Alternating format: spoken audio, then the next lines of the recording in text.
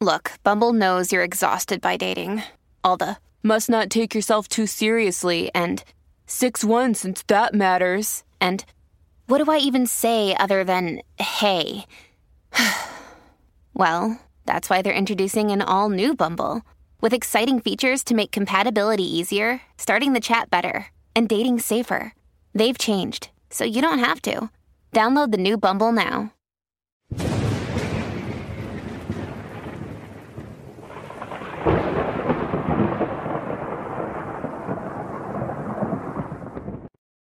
The 1995 Catechism of the Catholic Church calls the Eucharist the source and summit of the Catholic life, with all other sacraments of the Church bound up in the Eucharist, where Jesus Christ is truly present. Yet today in the Church we see an unprecedented attack on the Eucharist, with sacrilegious communion being the norm.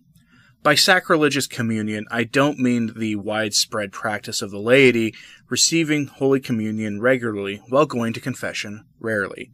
I mean something much more insidious than that. I mean a public profanation of the most holy sacrament of the altar through high-profile cases of the faithful and lately the unfaithful receiving our Lord in the Blessed Sacrament from those who should know better. The point of today's video, like every bad news video I do, is to get you to pray for the Church. So please pray for everyone involved in the stories I'm going to share with you today. Our first story comes from Geneva, Switzerland, where for the first time in nearly 500 years a Mass will be said in the Cathedral of St. Pierre. The Protestant revolutionaries banned the Mass in 1535 and smashed paintings, destroyed statues, slashed images, and engaged in behavior more befitting a Saracen than a Christian. Father Pascal Destieu, Episcopal Vicar for the Canton of Geneva, is the main celebrant of the sacrilegious Mass and issued a joint statement with the local Calvinist leader, the Reverend Emmanuel Fuchs, where they announced together, quote, "This Mass will be placed under the double sign of Eucharistic hospitality and recognition." The statement goes on to say that, quote, "We thus affirm that our churches, strong and rich in their respective traditions, can no longer be defined by their opposition, but by their manner of expressing together an evangelical witness, bearing fraternity and peace in the heart of Geneva. As Pope Francis said, ecumenism is achieved by walking. We are trying to walk together in the hope that when we have walked enough, the obstacles that seem to us today insurmountable will no longer be." End quote. How did this happen? Well, as it turns out in Switzerland, this has been going on for some time. In the original statement, which I have a link to on the Sources blog at returntotradition.org, you'll find these words from the president of the parish council in the Canton of Switzerland. Quote, "This is nothing exceptional in Geneva. This is already practiced locally in many parishes during ecumenical celebrations, where Protestants and Catholics invite each other to the Lord's Supper and to communion." End quote. So the norm is sacrilegious communion, with Protestants and Catholics attending each other's religious services, which is a violation of canon law, by the way, and partaking of each other's communion offering. This is explicitly condemned by the Church and again by canon law, yet here we are, with this being the norm in Switzerland. The laity should know better, and that says nothing of the role of the local clergy in all of this.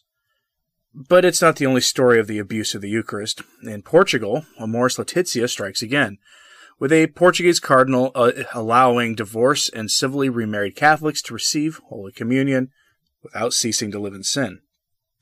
Pay attention to the diocese that is at the center of this.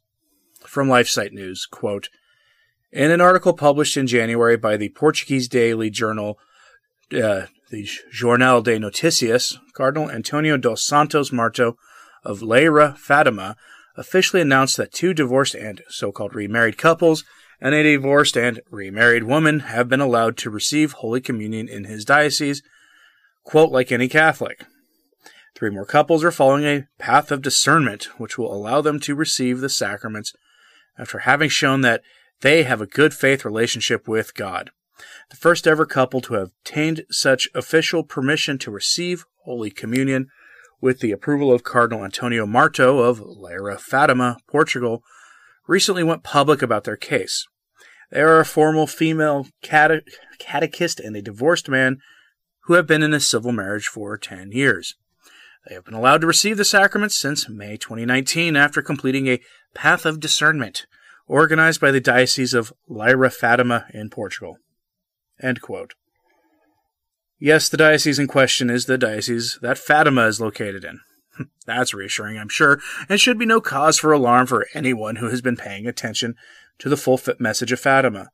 But the best part, the divorced couple began receiving the Eucharist again on May 13th, 2019, on the Feast of Our Lady of Fatima. There is something seriously twisted in the timing of that sacrilege. Cardinal Marto had this to say of the practice, quote, "A path had not yet been found for divorced spouses, allowing them to be reinstated in the life of the Church and the Christian community, which in this case can lead to full integration of the sacraments.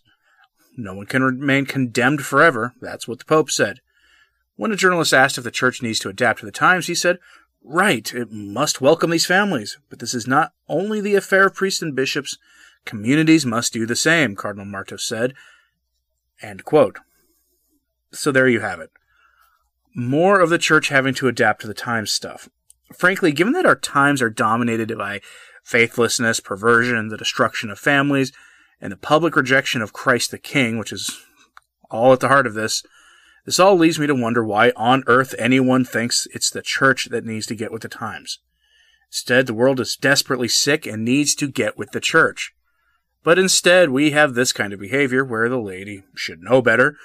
They should know that what the Church has always taught on the issue of receiving the Blessed Eucharist still stands, that the words of St. Paul warning those who would receive our Lord unworthily still stands, regardless of whatever weird ideas come out of Rome at any given point in time. But that's not the last story. Those stories were bad enough. But in our time, when the national religion of pretty much every country in the Western world is politics and political theater, we have a story of public scandal and the Eucharist that should leave a lot of faithful Catholics outraged at not only those who allowed the next story to happen, but to the politicians involved for defying what the Church has always taught about the Eucharist. Our story comes from Argentina. And by Argentina, I mean from Rome, where the president of Argentina and his mistress, not his wife, his mistress, received Holy Communion from an Argentinian bishop. They then met with Francis, who did not raise the issue of Moloch worship being legalized in their country. The scandal broke when on January 31st a video began to circulate of the Argentinian president and his mistress receiving Holy Communion from Bishop Sorondo in the crypt of St. Peter's Basilica. The video of the couple receiving communion caused an international scandal among Catholics, yeah, you wonder, and dismay for Argentinians, who, as a whole, seem to be better catechized than their leaders appear to be, at least on this issue. But this gets better. Again, I'll quote LifeSite for this, who reached out to Bishop Sorondo for comment, and amazingly enough, he responded.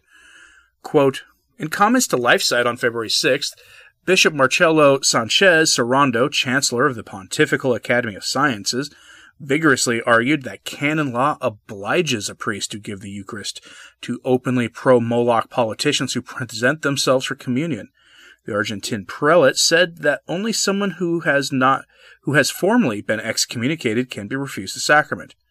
The Argentine president is not excommunicated, so I can give him communion," Bishop Sorondo insisted. "His pro-Moloch policies have nothing to do with it," he said.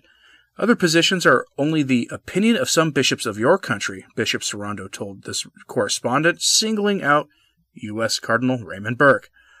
Canon 915 of the Code of Canon Law states, "Those who have been excommunicated or interdicted after the imposition or declaration of the penalty, and others obstinately persevering in manifest grave sin, are not to be admitted to Holy Communion."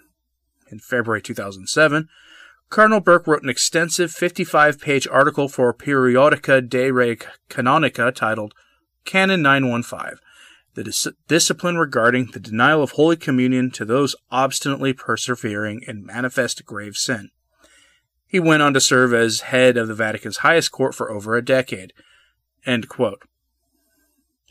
It's sad that canon law has to even say that those who support legalization of Moloch worship and claim to be Catholic are to be denied the Eucharist until they publicly renounce their sin.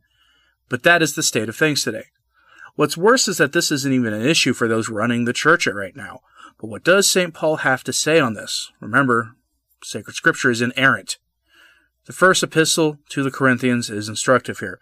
As St. Paul says of the Eucharist, quote, "For as often as you shall eat this bread and drink the chalice, you shall show the death of the Lord until he come. Therefore whoever shall eat this bread or drink the chalice of the Lord unworthily shall be guilty of the body and of the blood of the Lord. But let a man prove himself, and so let him eat of that bread and drink of the chalice. For he that eateth and drinketh unworthily eateth and drinketh judgment to himself, not discerning the body of the Lord." End quote. So what should you do? Get angry? I mean, sure, to a degree, as long as the anger is righteous. And if there is anything that should cause righteous anger, it is the profanation of the Eucharist. But really what you should do is to pray for everyone involved in this mess, and do acts of reparation for the sins we've seen committed here, all in public, all a tacit rejection of what St. Paul said, all a tacit rejection of canon law.